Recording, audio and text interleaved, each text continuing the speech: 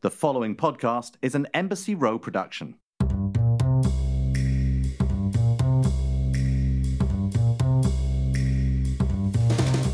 Hey everybody, I'm Marc Lamont Hill. I am the owner of Uncle Bobby's Coffee and Books, and I am a professor, a scholar, and most importantly, a book nerd. I say book nerd because I don't just love to read books, I'm the guy who loves to read about the book. I love hearing authors talk about how and why they wrote the book, and I love talking to other book nerds about their favorite books. That's why I started Coffee and Books. It's a podcast all about books.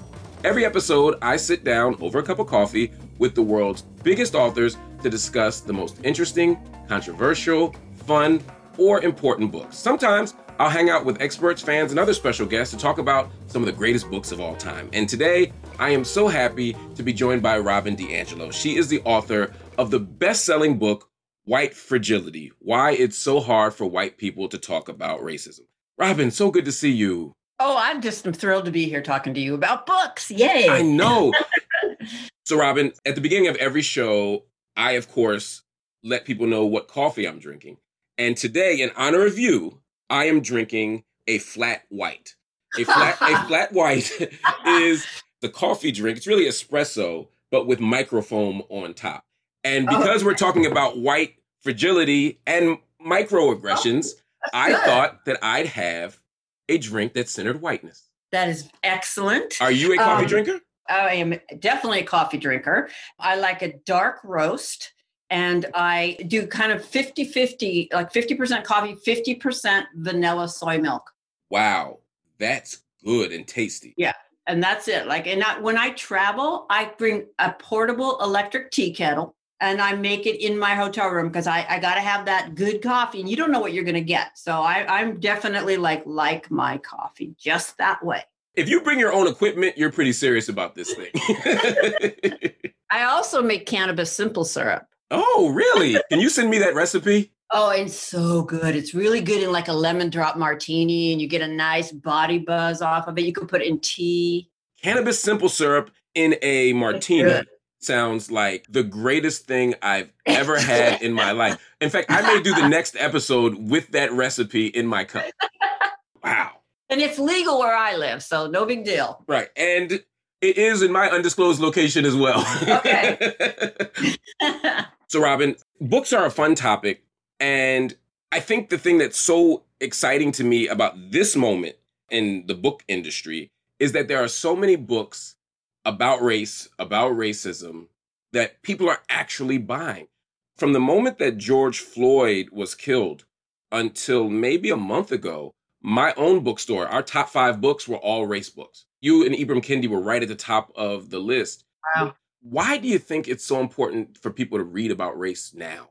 Wow. Well, I think we should be reading about race all along, and we are not educated on racism. And white people in particular are not educated on racism and aren't particularly motivated to get that education themselves. So you can get a graduate degree in this country, as I think you know. You can be certified as highly educated by our institutions of higher learning. You can be seen as qualified to practice law and teach in public schools and have never discussed systemic racism. So it's always important. But in this particular moment, I think there's a few key things. One, we are so done with the post-racial narrative that we were up against during the Obama years, right? It was harder to do this work at that time. When you say the post-racial narrative, you mean the idea? The narrative, this idea that we're post-racial because we had a Black president. That's what we were up against during his presidency. But it is so clear that we are not post-racial. In fact, Obama's presidency gave systemic racism a huge infusion of legitimacy. And I think that it tapped into that resentment that roils just under the surface of most white people. I'm just going to say it. Anti-Blackness is really deep in the culture and in most white people. You really can't miss internalizing that. So it's kind of exploded at this point, right? You have the particular people in power that we have, right? At the highest levels of government, we have, I would call, explicit avowed racists. You have white nationalism on the rise. You had neo-Nazis give a Nazi salute upon the inauguration of our current president. I mean, all of these things are going on.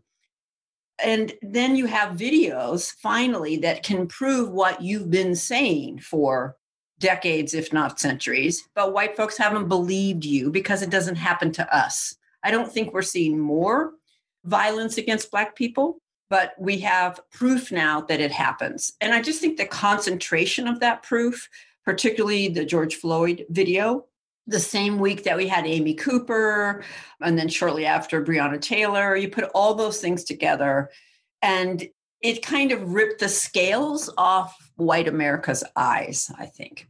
Wow. So there's a need to write about race and racism. As you said, we need to be more literate on the subject. We need to develop deeper knowledge on this subject.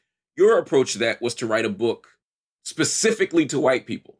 Mm-hmm. Why write a book specifically to white people? Well, I think white people are the problem in the sense of the weight of responsibility is on our shoulders. And we kind of have to back up a little bit and do some quick definitions, right? Everybody has bias, and in this case, racial bias. But when one group's racial bias is backed with legal authority and institutional control, it is transformed. And white people's racial bias is backed with legal authority and institutional control. So we wield this system. We sit at the tables where decisions are made that affect the lives of people who aren't at those tables. And as long as we offload both the tensions and the responsibility of racism onto people of color, we're going to protect the status quo. As we see, here we are in 2020. We said we were post-racial after the civil rights movement. Then we said we were post-racial after Obama. And here we are. In so many ways, it feels like culturally we're pre-civil rights movement, right? We've got voter suppression. We've got the Voting Rights Act almost dismantled. And so we've been missing from this conversation. White people are not innocent of race, although I was raised to see myself as innocent of race, right? I mean, I just didn't see myself in racial terms. White people generally are not taught to see ourselves in racial terms. So we understand that somebody has race, of course, but not us. So if we're going to talk about race, we're going to talk about your race, and we're going to listen to you, and then unfortunately determine whether we think what you have to say is legitimate or not, right, feeling that we're qualified to make that determination. But that just has to change. And as an insider to whiteness, there is a take I have that you can't have. I want to be really clear that I could never articulate what I can at this point if I hadn't been mentored and hadn't been educated by the work of Black and other writers. But there is an angle we have, and it's harder to deny. It's a kind of almost a wink, wink, a kind of, hey, and I know, we don't admit this stuff, but we do know it. And I can name it in a way that is harder to deny. It kind of sets up the master's tools dilemma a little bit, right? Actually, there's two questions I want to ask you about what you just said. Yeah. The first thing is, you talk about how America keeps wrongly thinking that it's in a post-racial moment, right? That we're in a moment where we're colorblind, where race is no longer something that we think and talk about. The question, though, is, for me, it's not just that we're not in a post-racial moment. I guess the question for me is, do we want to be in a post-racial moment? Is that the goal? Should we want to be in a moment where we're post-racial? It's a great question. Well, one, racism isn't going to end in my lifetime. And I don't even know that we know what it would look like to be beyond race. Who said that until you take an accounting of race, you can't move beyond race? That might have been Eddie Glaude, yeah. Okay. So do we want to be? Not until we actually are, if that makes sense. Yeah. And of course, colorblind is like, let's pretend we are. And in so doing, protect the status quo. The colorblind narrative for me is very frustrating. It's always been when white people say it, because it's almost as if they're saying that the only way they can keep track of my humanity is to not see my Blackness, right? Like, oh yeah, I don't see your race. You're just Marc. Okay, cool. I want you to be able to see my race and still think that Marc's a cool person and a human being. And so for me, the distinction has always been about saying, I don't want to be post-racial, but I do want to be, as you pointed out, post-racist. And so seeing race isn't the problem. It's all the, like you said, the power of law and all the things that come behind particular racial identities. And that's why you taking on whiteness is so powerful. What's interesting to me, one of the things you take up in the book is this idea of identity politics.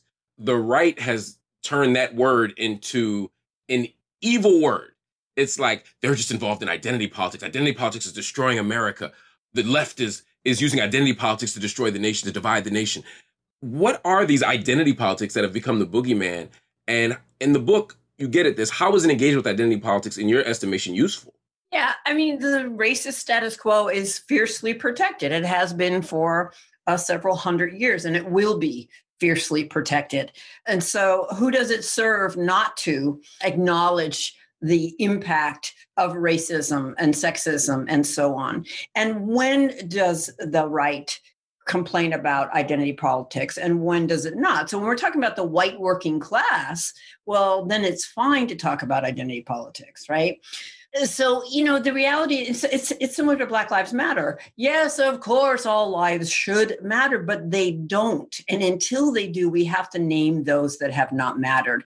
The best example I've been able to come up with to illustrate the difference between individual bias and what happens when your group's bias is back with power is women's suffrage. Can you imagine, not being able to name, okay, there's a whole group of people that are denied their civil rights because they are a member of this group. So can you imagine saying women need the right to vote and men saying, well, everyone should have the right to vote. Why do you have to talk about women? And, it's like, well, you do have to, because these categories, they may be socially constructed, but they're real in their meaning for our lives. I have no problem identifying key group memberships that shape the trajectory of our lives. I think gender is an easy one. I mean, who would deny that based on your assignment at birth, the trajectory ahead of you is going to be different? You cannot avoid that. You can try, but it's so deep in society. These categories, these ideas about boys versus girls, and, everywhere from trying to get a Happy Meal at McDonald's and having to identify whether you're a boy or a girl, to try to register for school without identifying if you're a boy or a girl. Come on. Right. These categories matter. Right. And racial categories certainly matter. Black folk know that, and we certainly experience it. The challenges you talk about in the book are these pillars of whiteness. You use this frame, pillars of whiteness, to talk about the way that the unexamined beliefs that prop up our racial responses, right? Why are white people's racial responses so central to get to us getting racial justice at some point? And why do they respond the way they do? I thought you were going to say, why are white people's racial responses so irrational? That's what I was thinking, but I figured we'd get there. I mean, this is the great irony that you, as a Black person, are positioned as biased on race, when I think white people are the most biased, the most invested in not seeing racism and protecting racism, and the most irrational when challenged on racism. I love this quote from Lorraine Code. She's a feminist philosopher, and she says, from whose subjectivity does the ideal of objectivity come? From whose position do you get to claim, I'm objective, you're not? But there's not one single thing that leads to white people's response. I think there's about 5 different kind of key dynamics. Individualism is such a precious ideology in Western society, and certainly for white people. And what individualism does is allow us all to exempt ourselves from the system we're in. Right. And deny the power of socialization. What does individualism look like? Give me an example. Unless you know me, you can't know anything about me, and you can't generalize about me. You have to know my story and how I'm different from every other white person you've ever met, even as the very things I'm saying are telling you, yeah, no, I don't think she's different from me. It's that I'm special and unique, and I have been exempt from the forces of socialization. Yes, I'm special and unique. I'm also a member of key social groups, as we talked about. To be a cisgendered woman is significant to your life experience, and so is your race. And we could literally predict whether you and I and our mothers were going to survive our births based on our race. That's how profound it is. But individualism allows us to just exempt ourselves. Now, universalism allows us to say, we speak for everybody from no particular position. I often contrast 2 filmmakers. Like Mike Lee just makes powerful films about the human condition. And Spike Lee is a Black filmmaker who makes Black films about Black issues. Right. So what it does when we always mark Spike Lee's race, but not Mike Lee's, is it grants Mike Lee individuality, objectivity, and universality. He just speaks for the human condition. You know, Richard Dyer is a film critic who calls that the God trick. You know, this disembodied voice just proclaiming truth. But Spike Lee's truth is always partial, limited, and biased. So we're not used to having people proceed as if they could know anything about us, right? So it comes to be something we feel entitled to you giving me the benefit of the doubt because you don't know me. I think probably the hardest thing for white people to admit to is internalized superiority. Nobody misses the message. And the research is clear here, really young. We all knew it was better to be white. I mean, actually, let me ask you that. Did you know pretty young that it was better to be white? Oh, absolutely. I'll never forget, Robin. I'm almost embarrassed. I don't think I've ever said this before. I remember, and maybe it was because I was bused to a white school. I grew up in a very, very Black, working poor neighborhood in North Philadelphia and then eventually in West Philadelphia. And I remember having these kinds of experiences. We'd get bused there. And it was a white working class school that I got bused to. So it wasn't like it was some place of white economic privilege. But even there, it felt very clear that white lives were worth more because their neighborhoods were cleaner, because their schools were better, because teachers were there. And the way we got treated as a small group of Black kids up there, I very early got the message that I wasn't worth as much. And I remember having a conversation with my mother, and we were going back and forth about something. We'd have our little debates. And at some point I said, in mid-sentence, I don't know why I said it, but I remember saying to her, I mean, come on, Mom, it's obviously white people are smarter. Wow. And I never forgot that moment because of the look on her face and the look of like pain and shame that she felt. And I couldn't have been more than 8 or 9 at the time. But I said it so matter-of-factly. Yeah. It was an article of faith to me that I had to spend the rest of my life unlearning. Yeah. The world taught me that. I learned it too, but in a very subliminated way, right? You know, the research is clear here that all children really young know that and internalize that. Now, the impact of that message on you versus me was very, very different. But that internalized superiority is another piece. I mean, I do think I'm talking about the white collective. So have your listeners breathe. Yes, I'm generalizing about white people. We're all going to be fine. There is a sense that we have what we have because we deserve it and we should have it. And we have a lot of resentment about having to share it. I mean, you can see this in the response to affirmative action. I mean, in light of our history, the petty resentment so many white people have about affirmative action when it's barely made an impact and has almost been dismantled. Segregation is another pillar. Most white people don't have authentic relationships with Black people. The majority of white people don't. And what's an authentic relationship? It's not just I have a coworker. It's not proximity. It's not I had a Black roommate in college. My second cousin married a Black person. That's why I'm not racist. You know, I live in New York. That's why I'm not racist. I mean, all the ridiculous evidence that white people offer up for why we're not racist, most of it rests on proximity. I always ask white people, show me your wedding album. Right? I mean, that's like, I think, a testament to who's really in our lives and at our tables. So that's what I mean by authentic, like sustained, mutual, not just acquaintance or proximity. Right. Is it possible to not have those authentic relationships and still not be actively racist? Like, could you be an anti-racist person and not have those authentic relationships either because of where you live? Because there's a white person listening right now that's going to say, yeah, I live in Iowa. There's like 12 Black people. And unless I'm being intentional about cherry picking, like collecting people intentionally just because they're Black, then I may not have those relationships, but I'm still not racist. Yeah, well, definitely don't cherry pick that, you know, those 3 Black folks that like the whole town is going to grab onto. Right. I mean, sometimes it's a matter of being willing to be inconvenienced and change our lives, to be able to be willing to travel a little bit and get involved in groups or faith communities that would put us in more integrated space.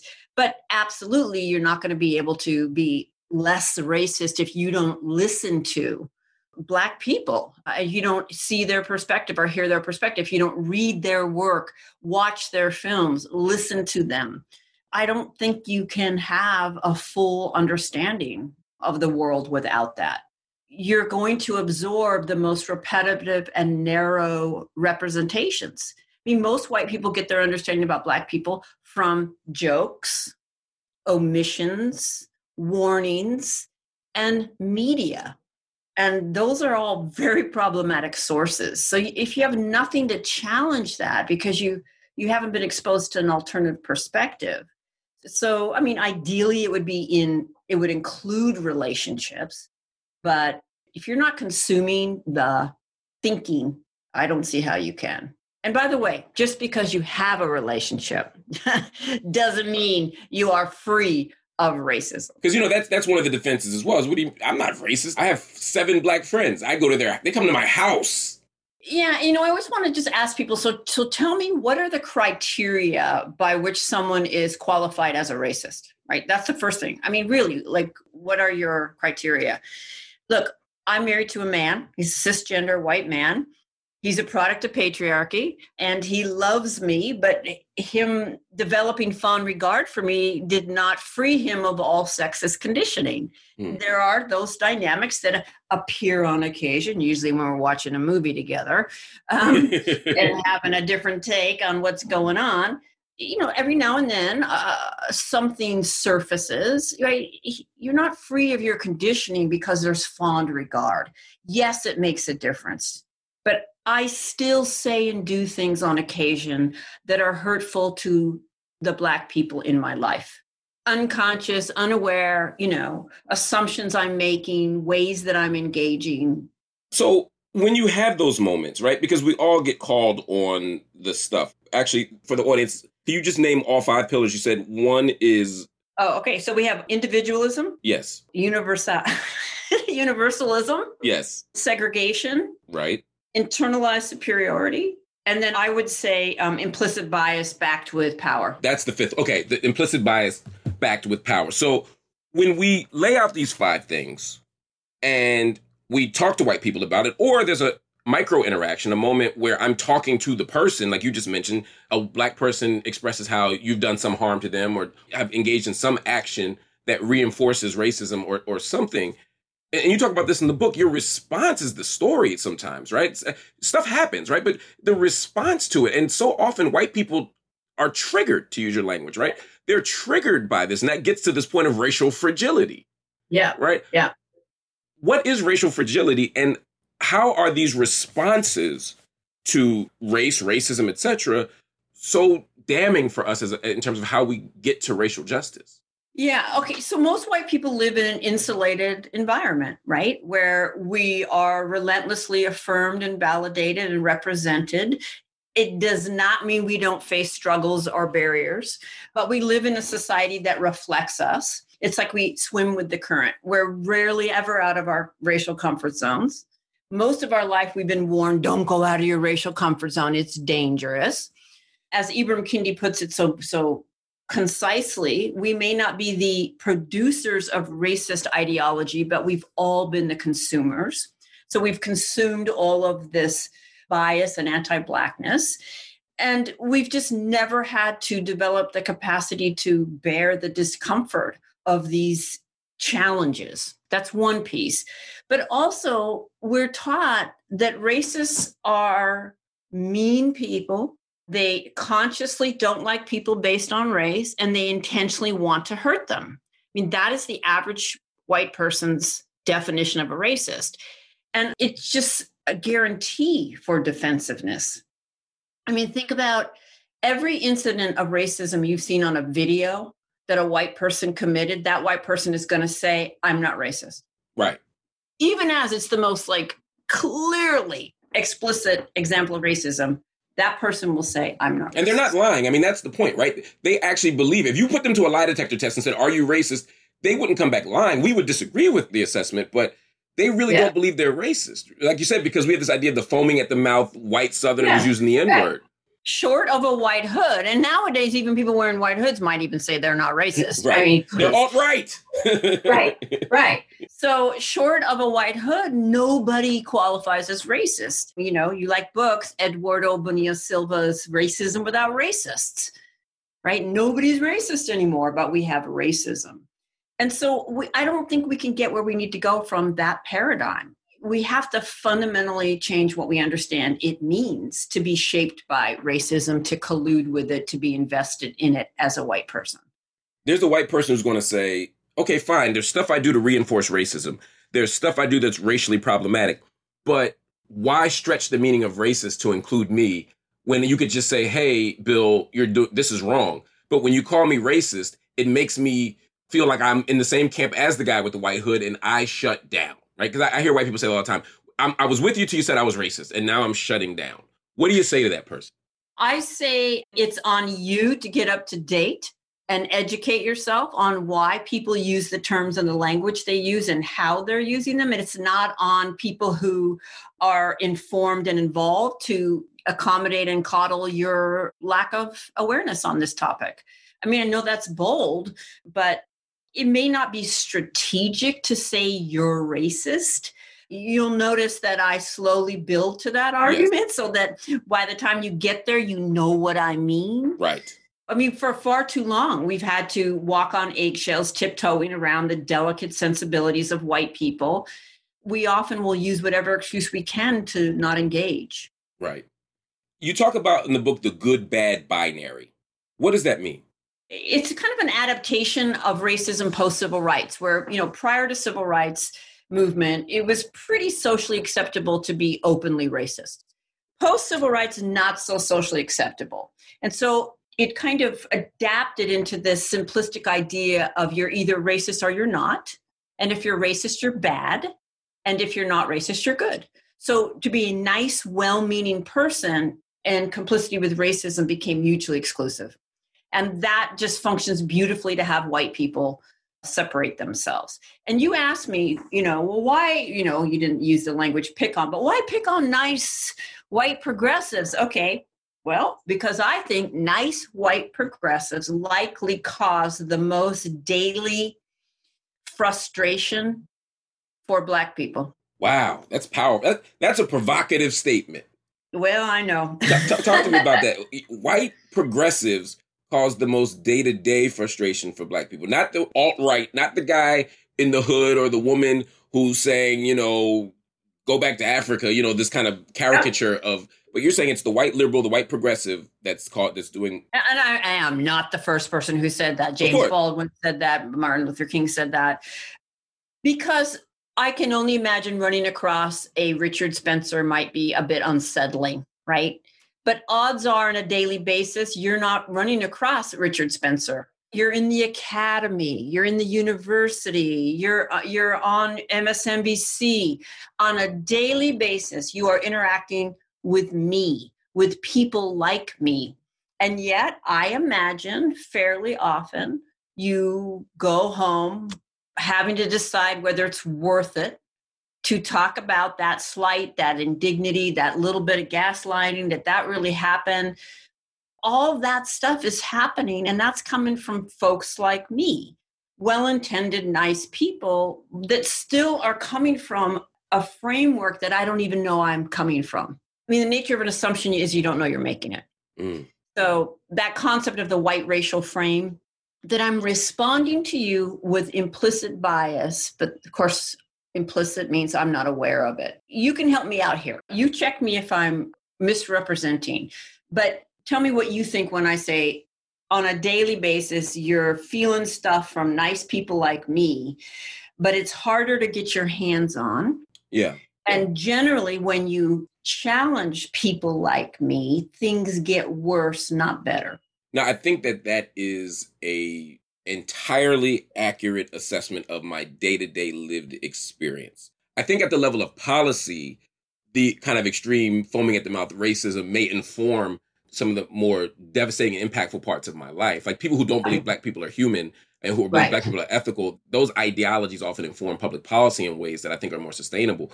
But in terms of my day-to-day life, you're absolutely right. I mean, I rarely, I get called the N-word in real life very rarely. I rarely experience racial intimidation or threats. It happened much more when I was a kid, particularly when I was going to these schools. I get called the N-word all the time. But in everyday life, that doesn't happen. But you're right. Dealing with white, and I work in the university, as you know, so dealing with white liberal colleagues, and oftentimes, quite frankly, the condescension and the kind of microaggressions in day-to-day life of white liberal colleagues can be very frustrating because, like you said, they don't realize it. And the fragility piece of it for me is where it gets key. Because if I say to a white woman who's a colleague, if I respond to her in a certain way, she gets upset. She often cries. She often does this really interesting kind of reversal where suddenly I'm placed on the defensive to explain my actions and everyone's attending to her hurt feelings because I may have attempted to hold her accountable for something that did harm to me. Well, I don't know that we could get a better visual of white fragility and white women's tears than Amy Cooper. I mean, it's such a good visual. Like the more dignified Chris Cooper was, the more unraveled Amy Cooper became. Just really quick, for those that don't know, on Memorial Day in 2020, Christian Cooper, a Black man, was bird watching in the park at Central Park in New York.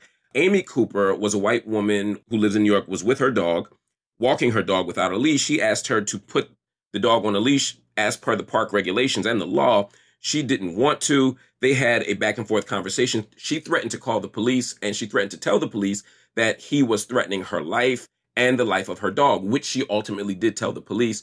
It was videotaped and it became a national story.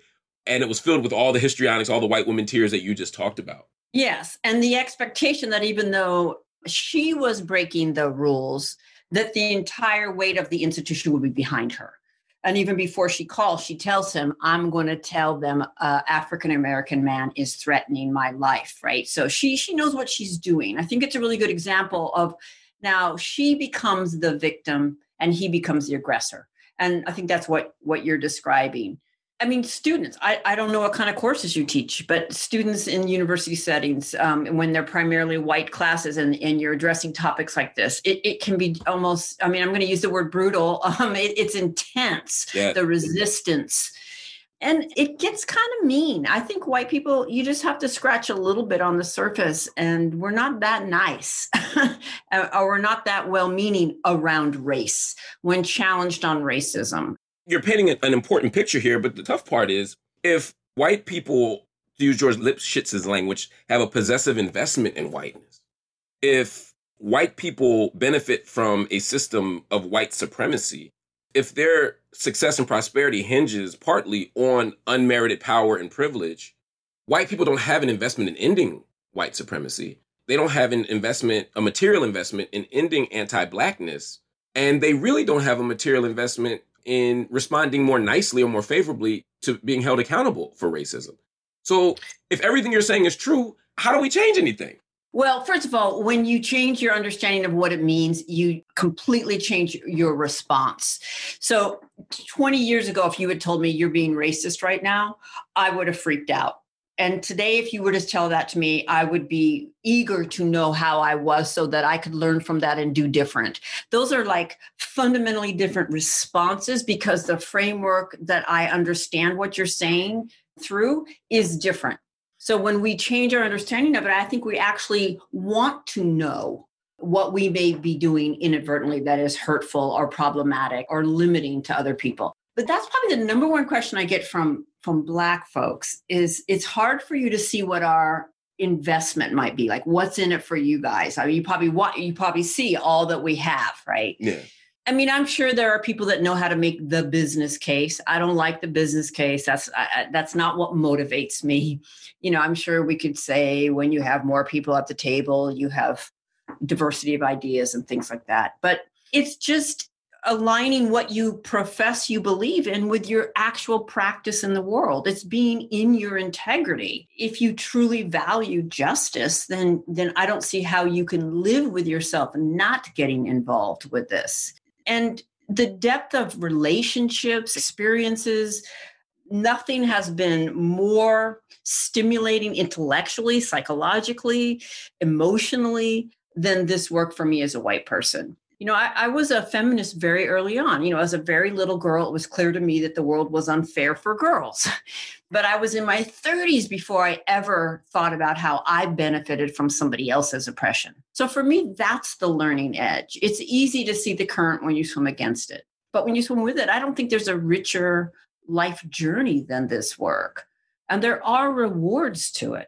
Like what? What's a reward for a white person giving back some of this privilege, being accountable, being less fragile? Oh, well, I think integrity,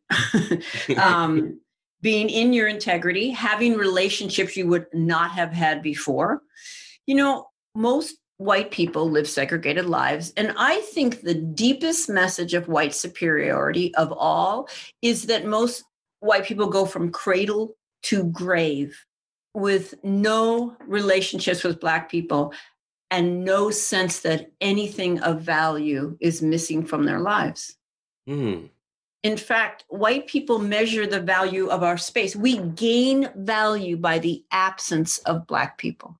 You mean like neighborhood property values? Neighborhoods, schools, like that's racial discourse, good neighborhood, good school, bad school. I mean, think how deep that is, that the absence of Black people is the way that we measure the value of a space. And what that means is that I was never meant to know you. I was never meant to love you or have relationships with you. And I wasn't meant to see that as anything lost. That's so deep. And when that really hit me, like that's where I feel it deep within myself. That's just not acceptable. That's not something I want to live with. That's what white supremacy looks like, that we could talk about white segregation in glowing terms. Do you think that these ideas, these sentiments, which have been existing for centuries, have gotten more intense in the age of Trump? That's a narrative that people have, right? That in the age of Trump, white supremacy has expanded, that anti-Black sentiment is on the rise. Is that true? Yeah, I think so. White nationalists are definitely recruiting young people through social media and kind of going deep into YouTube and things like that. There's a whole body of work on how they recruit, and they are growing, and they're given legitimacy at the highest levels. I mean, he couldn't be any more explicit in his racism. So we can never be complacent. That's the key. We can never be complacent. You decided to write a book to help be part of the project of dismantling racism and white supremacy. Your book rests on the premise that there is white privilege and that white people are the beneficiaries of unequal power and unfair power dynamics. You write a book that sells almost record numbers. You're on the New York Times list near the top. And so suddenly the leading book in the country on race is by a white woman, and the book is about whiteness. Yeah. I mean, that's a hell of an irony, right? That your whole work is to help dismantle this stuff, and yet at the center of the conversation, millions of Americans are reading and talking about being white. Yeah, I mean, there are a lot of conundrums in this work. So on the one hand, I'm clear that my work centers whiteness. And I would also like to believe that it decenters whiteness, because one of the ways whiteness stays centered is by never being named or marked. And to decenter, you have to expose it. Mm. And yes, Black folks have been saying this for a long time. And one of the frustrations is that white people are more open to hearing it from a white person. But by God, if they are, I'm going to use this platform. To not do that for me is to really be white, to not use this position to break with white solidarity, to name these things, admit these things we will rarely ever name or admit, and to make it really hard for other white people to deny them. I'm going to use this position to do that. And it's a both and. And it's not a zero-sum game. There's no way my book is the only book any white person should ever read. But if it takes this book to soften the soil, I think about it as tilling the soil. If it takes this to open your eyes, well, the next step is clear. Then now begin to consume writings from Black folks. I am of the 10 top books on race, I'm the only white person. And there's lots of books that have been on that list longer than mine that are written by Black folks. So it isn't true that this is the only book that's being read on race. But we can't exempt ourselves from this conversation. Yeah. I mean, there is a way I can lay it out that's harder to deny. There's certainly no doubt about that. You are a scholar by training. You have a PhD. Before you wrote this book, White Fragility, you wrote an academic article that introduced this term and this idea. So you're definitely a thoughtful scholar. But now you're writing a book for not other scholars, but for the world. What was that transition like, going from academic writer, 12 people reading your book if you're lucky, right, to selling a book that millions of people read? Yeah, well, it's exciting. I mean, I know how to write in academic speak, but I don't really enjoy it. I'm late to academia, so it's not something I've been trained on at a really early age, but I learned to do it. But I had written that article, White Fragility, and it went viral. And it went viral outside of academia. And it resonated like worldwide. I got emails from people of all races like, wow, you just put language to something that, for Black folks, like you put language to something that I experience it all the time. And for white folks, they saw themselves in it, right? And so I knew I needed to develop that, but I wanted it to be accessible to a more mainstream audience. And plus, academic textbooks are ridiculously expensive. I mean, look how it has been accessible to so many people because I went outside of academia. In terms of process, what's the difference as a writer when you're writing a book for academia with a theoretical framework and a literature review? And when you're writing a book like this, what's your process like and how is it different? Well, it's funner, that's for sure. You don't have to do the lit review. Well, the one thing that over and over my editor would say to me is tell a personal story. Like, so you put your voice in it and you're not used to doing that, right? You're supposed to take your voice out of academic writing. So they like a lot of anecdotes and a lot of examples and a lot of personal narrative woven in. There's that little bit of like, we're so trained to cite everything, but there is kind of a pleasure in getting to a point where you can say, I get to say this. In academia, it's like you can't say anything unless other people said it. And, and then you say it, but then you have to support that you can say it. It just goes on. And there is a place where you're like, no, I get to put this out there.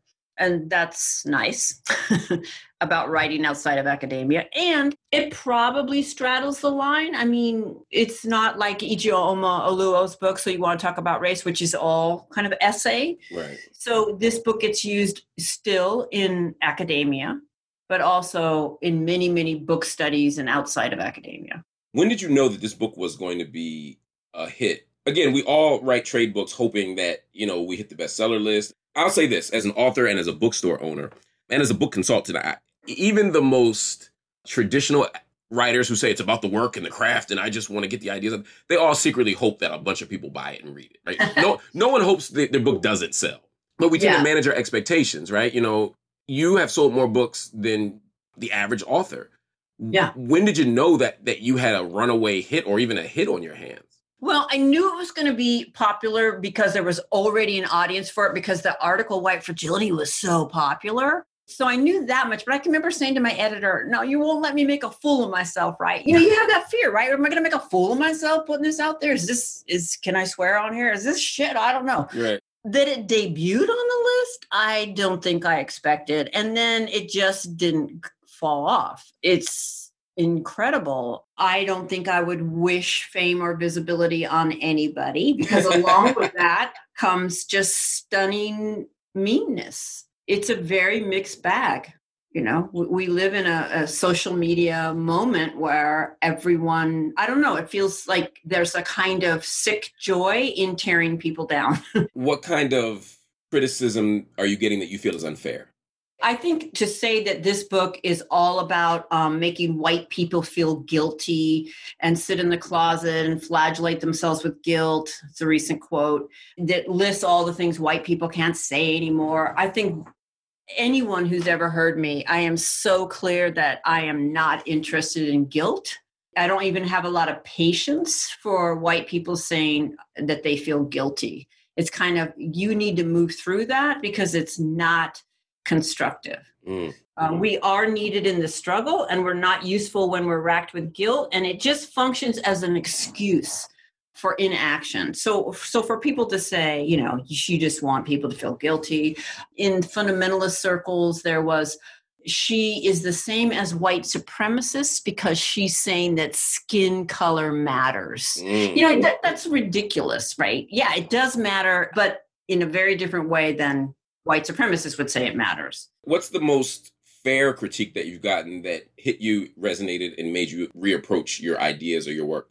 Probably to do a better job at acknowledging the shoulders I stand on. That while I may have coined the term white fragility, that the dynamics of white fragility have been talked about in different kinds of ways from Black writers. And just top of my head, this would be in the current time, Carol Anderson's book, White Rage, is just brilliant. A wonderful book. Oh, and now that is much more of an academic book. It's less accessible in that way, but it's a very strong articulation. Rennie Ito Lodge's Why I'm No Longer Talking to White People About Racism. We might as well be put side by side, and we're each talking about those dynamics from different positions. You're a reader as well. You can't be a scholar and not be a reader. What do you read? Mm-hmm. Okay, you ready? Paranormal romance. Are you serious? Okay, so I gotta say that I didn't see that coming. I can't believe I just admitted it. Paranormal romance. Now, I have to be honest, I'm a pretty wide reader. I don't read paranormal romance. So is this like, I'm imagining like dating narratives of like aliens or something? Like, what is paranormal romance? Well, Twilight would be an example. Okay. That's, okay, I get it. My brain went to the most bizarre and extreme examples. So what are some good paranormal romance? Well, I love Lonnie Taylor, Daughter of Smoke and Bones. I love that trilogy. That's great. Yes. Do you know it? Yes, I know. I haven't read it, but I know. It sells in our bookstore. I love that. I'm always looking for her to write something new. So that'd probably be a great example. Okay. Before you go, I want to ask you, you're on an island. Okay. You can only bring 3 books with you. You're going to be this island. You're going to be on this island for the rest of your life, Robin DiAngelo. So these books have to excite you, energize you, entertain you. Maybe they'll do different things. What are the 3 books you bring? Okay, it's interesting because, then I think if I'm on an island and I'm not interacting with people anymore, would I need to read about racial analysis? That's true. You no longer be white. I love Charles W. Mills's The Racial Contract. I just drank that book down. It's just so fantastic. A wonderful book. I probably would bring the Harry Potter books. That would tide me over. Yes, let's separate, but the books themselves. That's a little bit of a cheat, but I'll let you bring the whole set as a single book. Yeah, is that a cheat? Yes. Okay. And what's the 3rd? What have I read lately that I just love? It doesn't have to be lately. It could be a book that hit you in your soul when you were 10. It could be a book that you want a book of poems that you want to. Well, what I remember hit me in my soul when I was 10 is Wrinkle in Time. Ooh, that's good. Hit me too. Is it? Oh my God. 4th grade, I was reading it and I still return to it. Oh my God. That is good. That's good. So The Racial Contract, Harry Potter, and A Wrinkle in Time. That is a heck of a combo. We're going to have a team of therapists and psychologists come together and unpack what that means. I know. I'm all like, Along with the paranormal romance. Yeah, that was like unthought through, but yep. Robin, what's your next book? Everybody's waiting. Oh, yeah. It's in the editing phase. Oh, nice. Nice. What is it? It's called Niceness is Not Courageous. How Well-Meaning White Progressives Uphold Racism. Ooh, so you're doubling down on it. I am. You are going to be uninvited to a lot of craft fairs and yacht parties and Bernie rallies. That's so funny. These are my people. And we can't separate ourselves out. It's a continuum and we're on it. Hey, we're on it. And it's a fight and we're going to keep fighting for justice. And your work is a major intervention in that. So, Robin, thank you for the work and thank you for hanging out with me today. Thank you so much. Thanks for listening to today's episode of Coffee and Books. If you want to purchase any of the books discussed on today's episode, go to UncleBobbies.com. That's Uncle BOBBIES.com. Make sure to check out all other episodes of Coffee and Books wherever you listen to your podcasts.